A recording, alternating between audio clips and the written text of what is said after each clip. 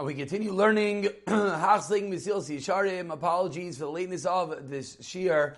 Baruch Hashem, we're back in our regular element over here recording. And we pick it up, we're middle of the 19th chapter. We're discussing Chasidus, and we finish with a famous mashal, the mashal of the doctor cutting into the patient.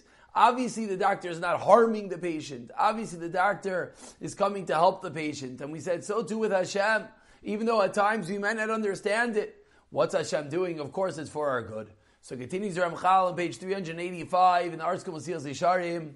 Achbali adeo amitos einun tzrichen afilu tam zois.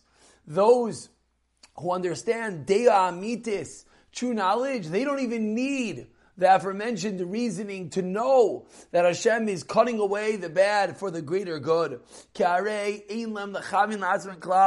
For they don't have any selfish motivation at all. A very high and lofty goal, that where are these people holding? That they're holding at a place, that their tefillos, that their ritzainos are what? Not for themselves, but rather only to increase the covenant of Hashem in this world. And to bring Hashem satisfaction. And any time there's an ikuv, there's an impediment, there's a roadblock in front of them that gets greater, she is gabru, to the point that you need to have extra strength to remove that roadblock. What do? These incredible tzaddikim, they strengthen their heart, and they rejoice in the opportunity to come and to pull out their incredible emunah, they intensify to show Hashem how much they really believe with absolute conviction and faith. Kisar Sava Harashim Mikvura, like a commander of an army who's very, very strong, who's always going to choose, if he has a choice to go to the front lines, he's going to choose the front lines. He's always going to choose the fiercer, more intense battle. Why? To show how strong he is when he triumphs, when he succeeds. So too, the real tzaddikim, not that they're being showy, but when the difficulty comes, they bolster themselves and they intensify and they get ready. Now is the time to battle. Now is the time to show their incredible emunah. And this phenomenon is in truth very common with those when it comes to interpersonal relationships. Sheyismach, that one rejoices,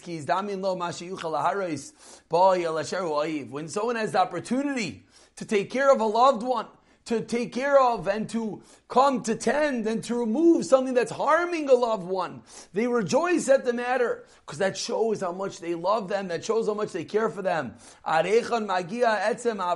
far their love goes. So to those that have the true emestika ava for Hashem, feel the same way. And now, once we defined what's Avas Hashem, now the Ramchal is going to go the next step and define the Anfei, the offshoots, the branches of Ava, Hema Shlishas Zacharti. These are the three that we mentioned, which is Deveikas, clinging to Hashem, Simcha, rejoicing, and Kinna, when one is zealous that he can't handle if the covenant of Hashem is being cited. And we begin today discussing the first of the three of Deveikas, clinging to Hashem, the heart of a person should cling and be attached, a firm connection, gorilla glue we'll call it, to Hashem. To the point that he doesn't pay attention. I'm so connected to this entity called God, nothing else on the peripheral matters. And this is the level that came to Shlomo HaMelech, as he says, Ayeles ahavim v'yalas chein. Beloved aheles ahain, inspiring favor. Tadeh yiravuach b'chol eis, the breast will satiate you at all times.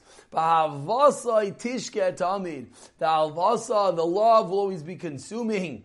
This is the incredible high, lofty level of ava that comes through deveikus, through the incredible clinging to HaKadosh Baruch Hu. We'll pick up from here in the next year, B'siyato Dishmaya.